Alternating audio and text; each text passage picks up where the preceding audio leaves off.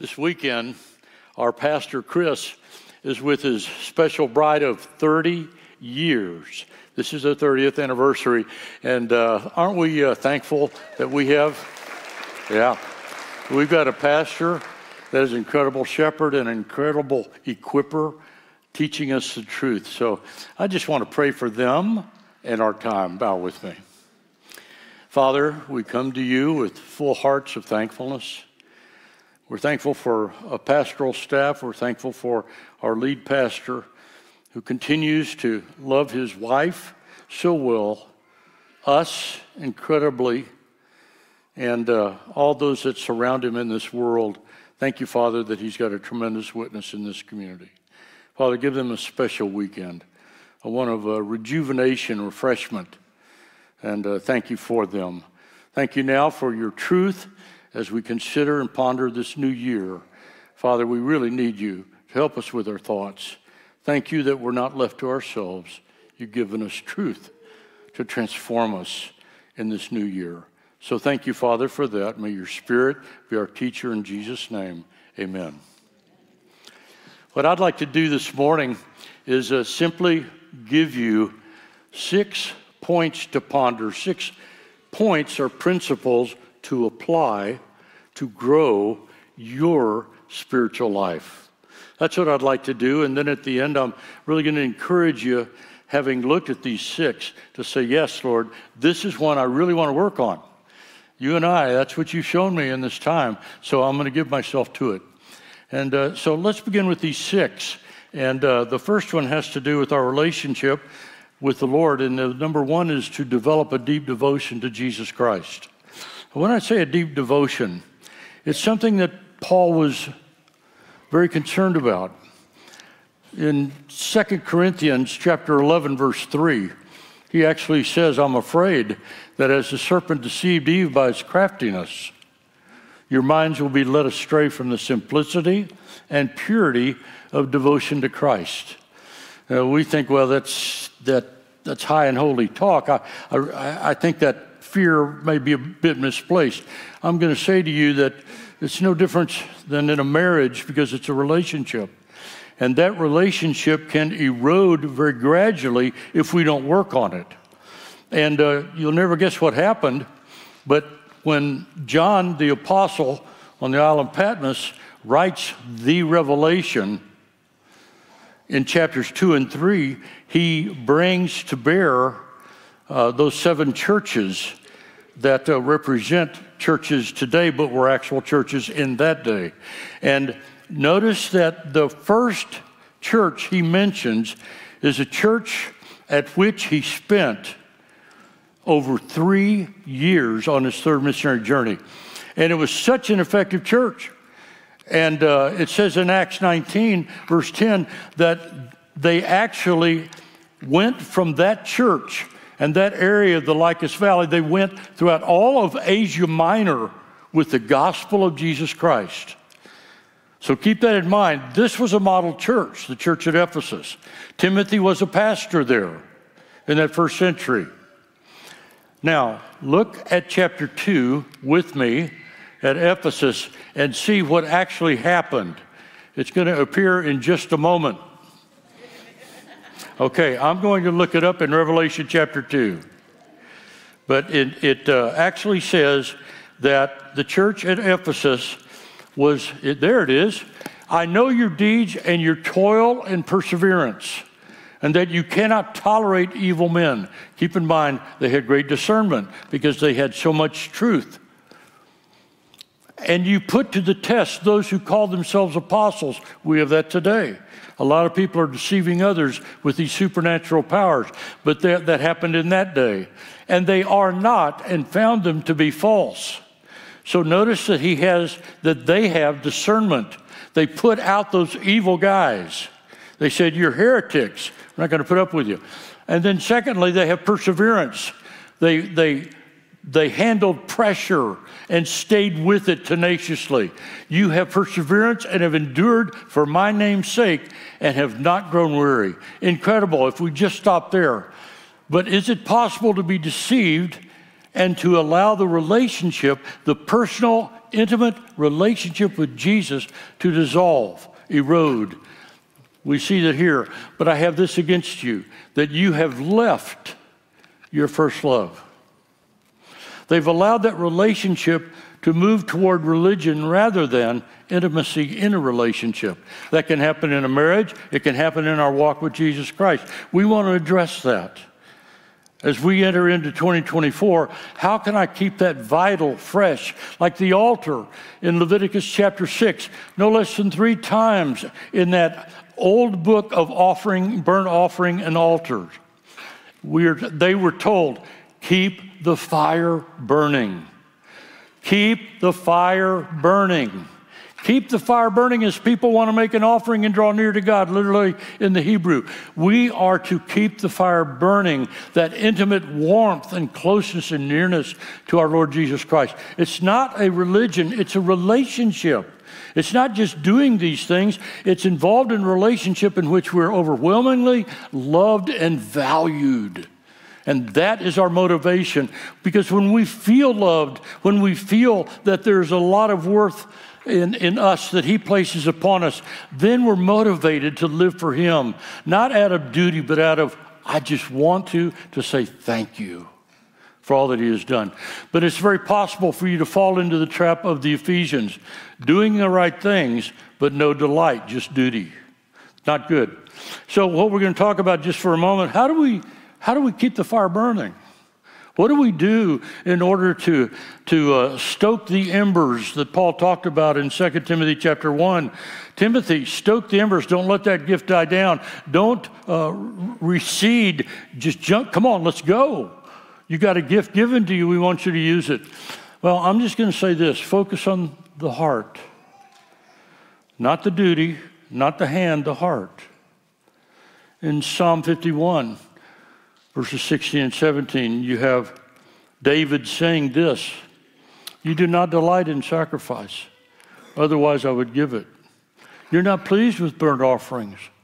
The sacrifices of God are a broken spirit. A broken and contrite heart, oh God, you will not despise.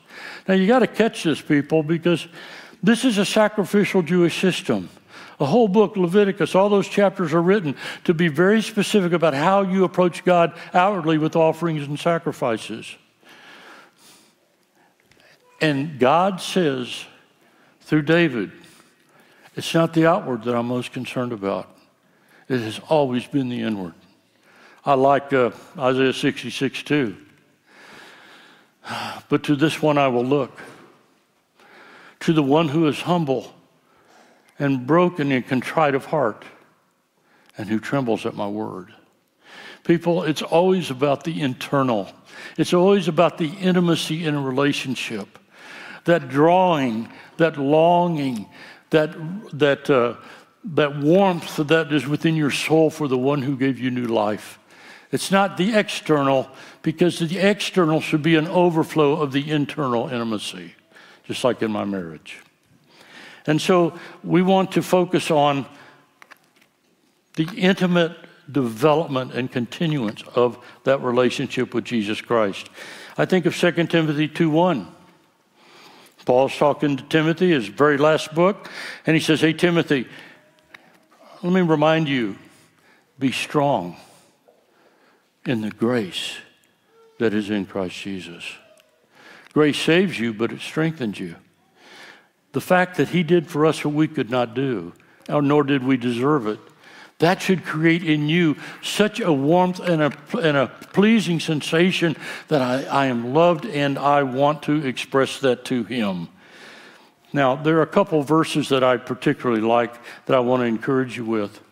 One is found in Isaiah, and it's chapter 49. You want to know what I do?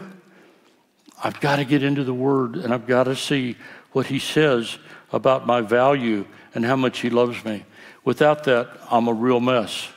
In Isaiah chapter 49 and verse 15, God is talking about this world, and he says, can a woman forget her nursing child and have no compassion on the son of her womb?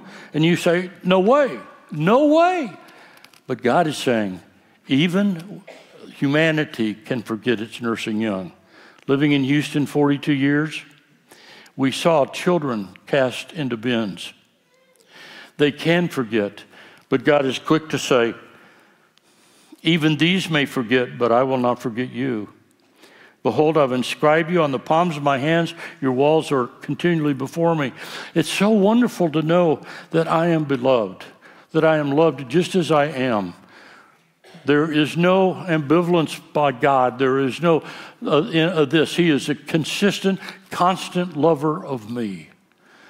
And what he does to demonstrate it is put it into words, making God almost with human characteristics. He says, you know what? Bob, I've done something with you. I've actually written your name on the palms of my hands.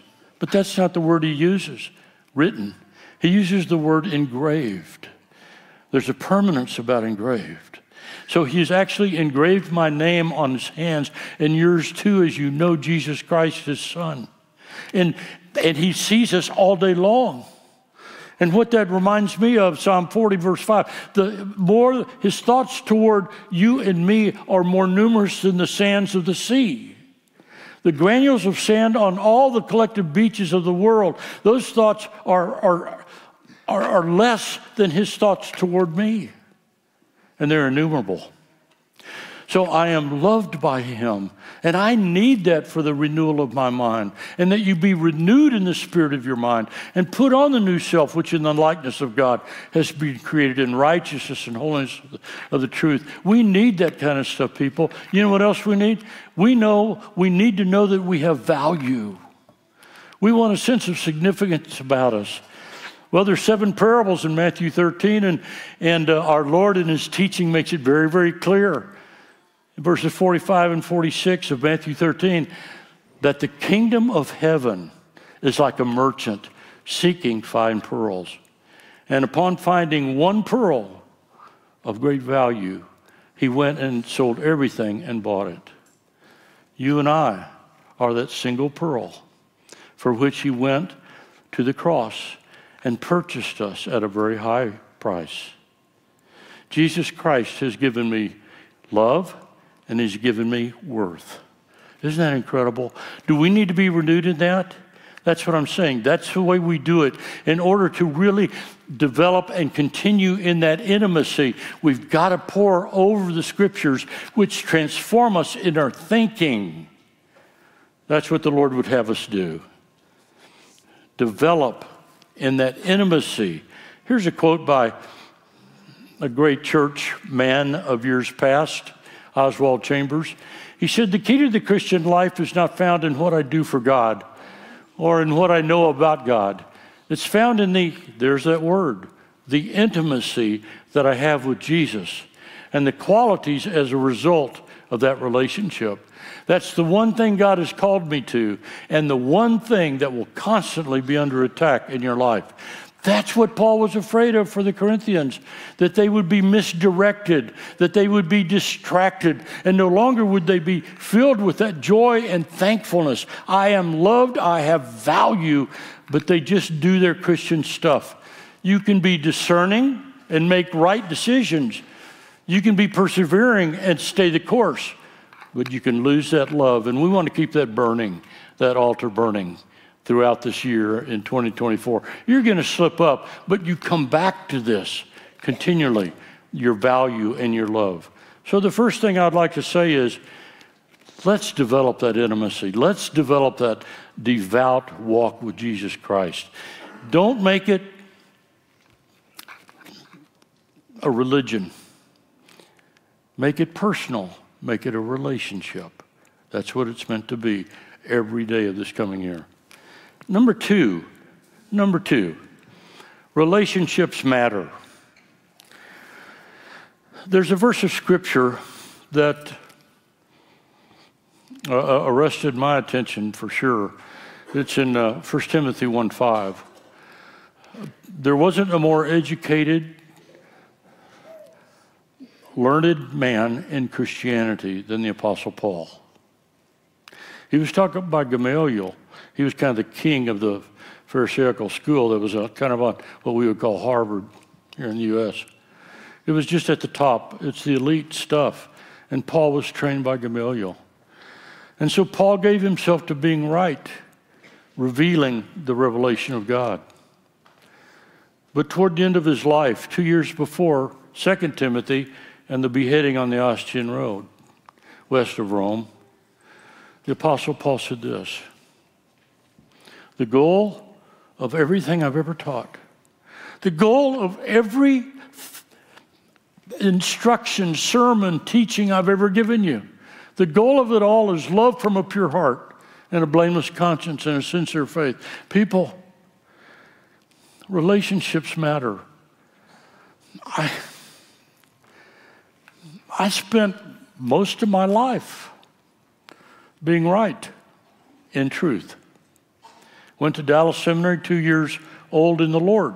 So I was 21 years old when I graduated from college, went to Dallas Seminary, not to be a pastor, but because I really wanted to learn the Word. 2 Timothy 2:15, be diligent to present yourself approved unto God as a workman who does not need to be ashamed, accurately handling the word of truth. Man, I gave myself to accuracy. I studied the scriptures in the original language, all that kind of stuff we had to do for 4 years.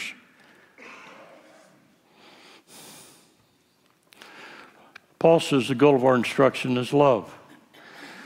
When I was there, the motto was 2 Timothy chapter 4, verse 2. In the Greek, we'd see it every day, It was preach the word. Do you know the Dallas Seminary has changed their motto? No, they haven't gotten away from the word. But now it's teach truth, love well. People, that's what we need to do. Yeah, let's be accurate. But relationships take precedence over just being right. We can be right and we don't have to compromise. We don't have to have conflict over what's truth. We're secure in it, but let's love in the process, especially in the home.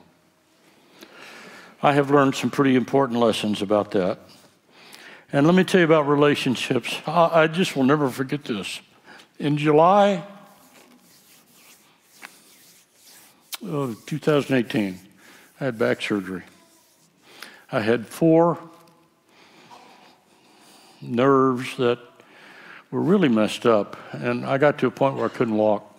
So I had to have the back surgery, laminectomy, and he carved out all this arthritis. I don't want to go into it. It makes me sick thinking about it, but I couldn't walk. I couldn't walk. And one of the guys in this church, Newt Farah, he called me up, and he said, Bob, I'd just like to drop by. I said, Newt, I'd love it. When Newt came by, he did not drop all the scripture on me. He just said, you want to go for a walk? I said, I don't know how well I can do, Newt, but I'd love that. He came by just to love me and walk with me, to be with me where I was. And I had one of those crazy, metal walkers. Have you seen them? Some people really adorn them with tennis balls. And here I am just kind of, like this. And Newt and I just had the greatest time. And I came back, tears were in my eyes because he loved me where I was. Relationships matter, people. Being right is important in the truth. But it doesn't take precedence. We've got to love people with truth. Love and truth together. Now, number 3. Boy, is this practical stuff. These are things that really affect me and will affect me in 2024. This is what I'm saying. We've got to live this way. Bob's got to live this way. Don't reason with temptation. Run from it. If you reason, you're choosing to lose. Whenever you reason, you weaken. And finally, the snake bites you. So you don't do that. You run. You flee from temptation. Joseph, what an example. By the way, I love that guy from a leadership standpoint, from a training, James 1 trials and tribulations and all that stuff that God takes us through. It's just so chock full of truth, his life. 13 chapters, it's 27% of the book, the foundational book of the Bible. That's how important Joseph is. I like chapter 39 because here's this guy that's chiseled out. You know, I mean, the guy spent an awful lot of time at 24-Hour Fitness. This is Joseph. I want you to turn or just look up here in a moment. But in chapter 39, Joseph is, you know, he was 17 when his brothers cast him into the pit. They left him for dead. They were jealous of the dreams, and he was his father's favorite. So he is in this pit. The Midianites buy him from the brothers, and they sell him to Potiphar in Egypt. And so look at him now. He's working for Potiphar in chapter 39, verse 6. And I just wanted you girls to see this. Now Joseph was handsome in form and appearance. Wow. I mean, this guy stepped out of GQ as a model. He was built. I mean, in Texas, right, he was a stud. This guy was something else. And he was really desired by a woman that had way too much time on her hands. You know, the Lent truffles, Christmas, she indulged greatly in those, and also the Hallmark movies. I'm certain of it. You know, Hallmark movies, you can be a prophet because you can, without having the gift. You know exactly where they're going before they ever even begin. Anyway, so way too much time on her hands, so she looked at him with a busy captain of the guard husband, Potiphar, and she said, "Lie with me to this young stud." Now, let's pick up the story. In verse 8, he refused and said to his master's wife, "Behold, with me here, my master does not concern himself with anything in the house, and has put all that he owns in my charge." Verse 9, "But there's no one greater in this house than I, except for him, and he's withheld nothing from me except you, because you're his wife. How then could I do this great evil and sin against God?" Keep in mind the things that he did in verse 8 and verse 9. Number one, he refused. He did not reason with sin and temptation. And then he respects authority, is something I jotted down. He respected what his boss had said to him. Everything you have access to except my wife, no hands on her. Got it? Yes, sir. Respected authority. He did not take of another's for his own pleasure. And then he says, how can I do this great evil?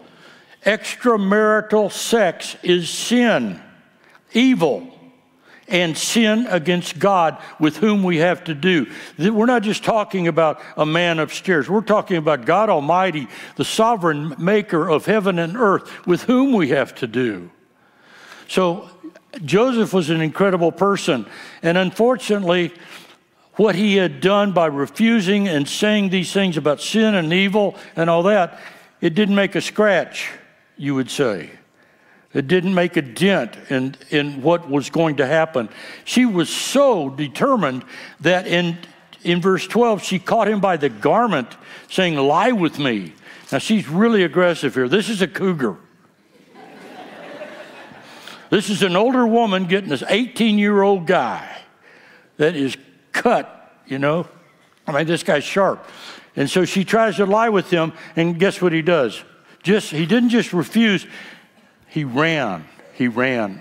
She was holding on to his garment, you know, Joseph's coat of many colors, probably, silver and gold threading and all that kind of stuff. Very expensive. And she kept that and all that kind of stuff. But the point of it is, she used it to accuse him.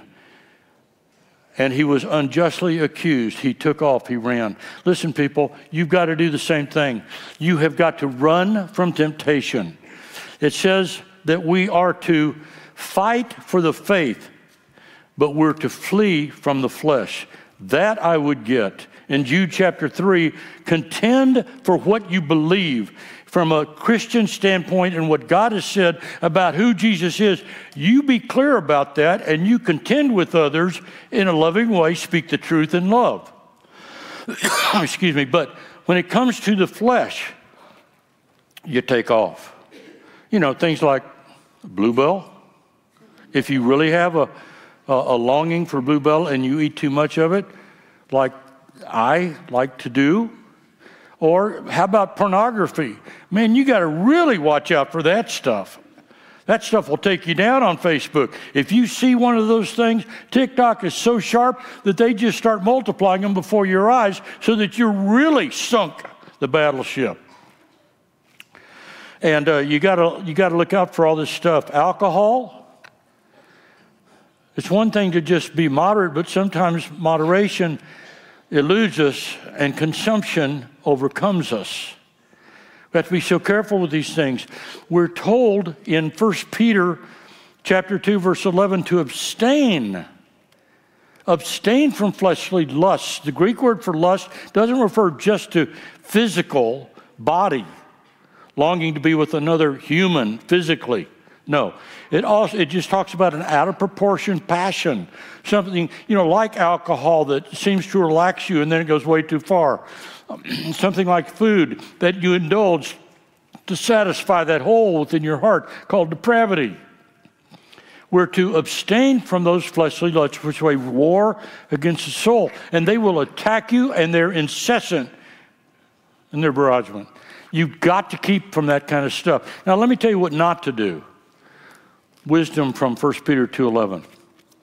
If I have a problem with Bluebell, and I always have. Can I just confess that? I lived in Houston, and we would run the 10Ks over at Brenham. And there's only one reason why I ran those 10Ks. It's because they at Bluebell Factory would just back their big semis up for all these people that ran, and then we could just have all and any of the stuff that they had. Well, the problem, when you run a lot, you can deal with it pretty well. And so it doesn't seem to be such a observable thing. But now it really creates a Dunlap's disease. And you know what that is? Dunlapped over the belt. You got to really be careful with just giving yourself to indulgence. Now, here's what you don't do. The scriptures say abstain. So I'm going to encourage you with this one. Abstain does not mean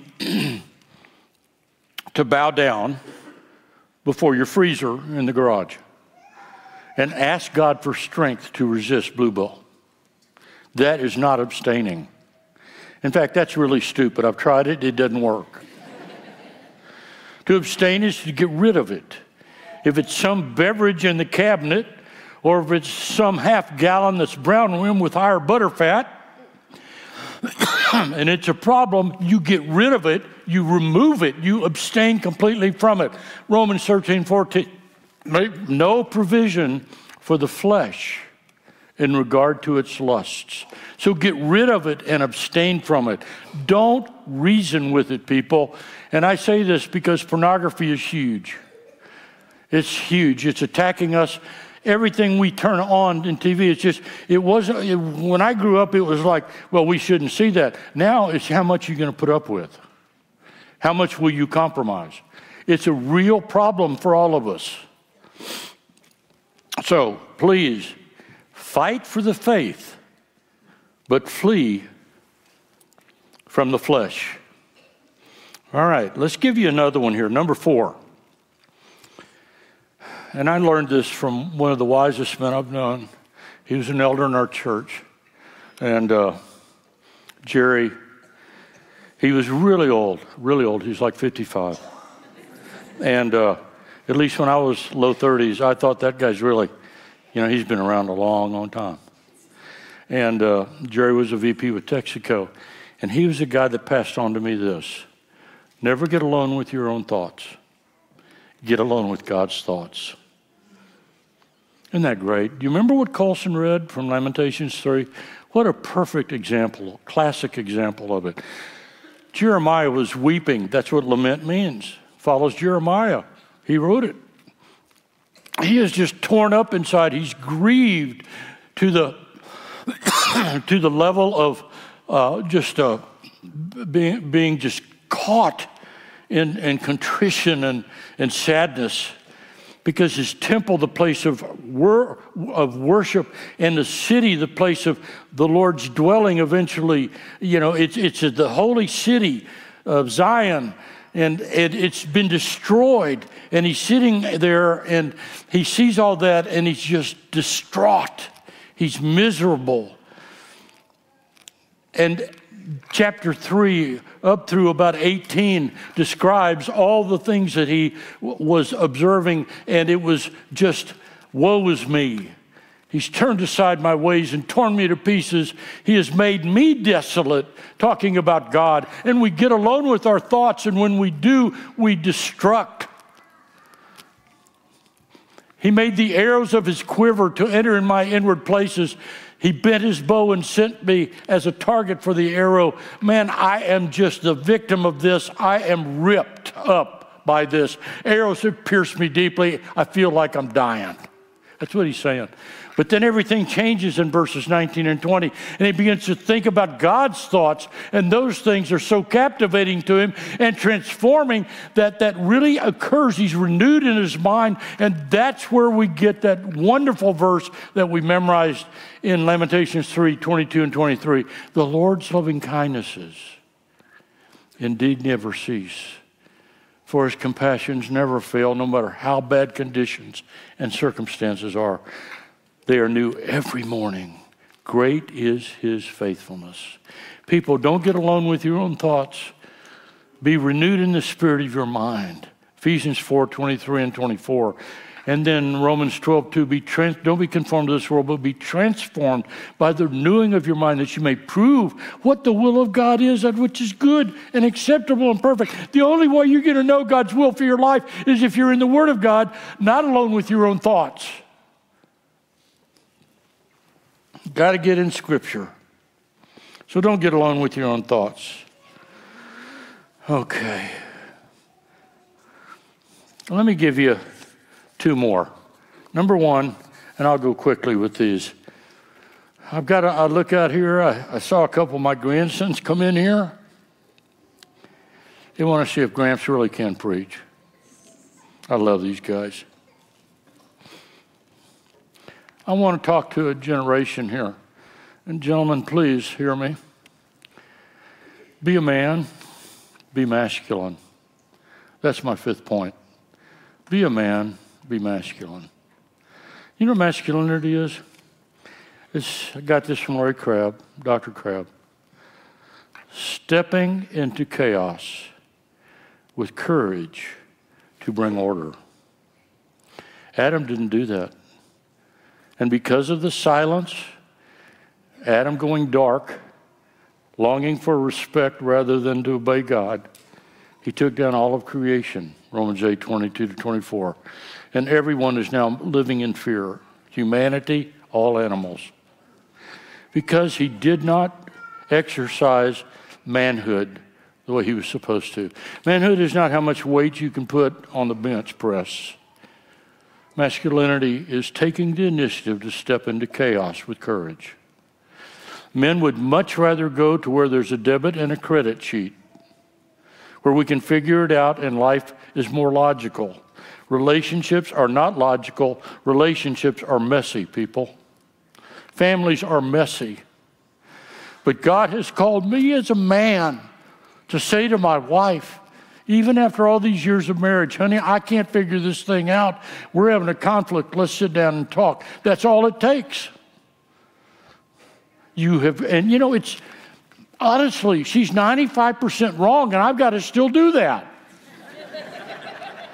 Have you ever felt that way, guys? Why doesn't she say it not just my way, but the right way? That's masculinity. We need to raise a generation. A new generation that says, I'm going to step into difficulty. I'm going to address it. I don't know what to say, but I'm going to say something like, let's talk. That's what it takes. Initiative on your part. Resolve conflict. And you can't do that on the phone. You got to do it in person. Come on, let's do that. Men, let's rise out of this passivity. We have a pandemic of passivity. And we got to show them the right way, the way God meant us to be. To take the initiative to be masculine. Last one. Giving. I want to talk about giving, not because anyone asked me to. That's on the church staff. I didn't like the whole concept. I didn't become a Christian until I was 19.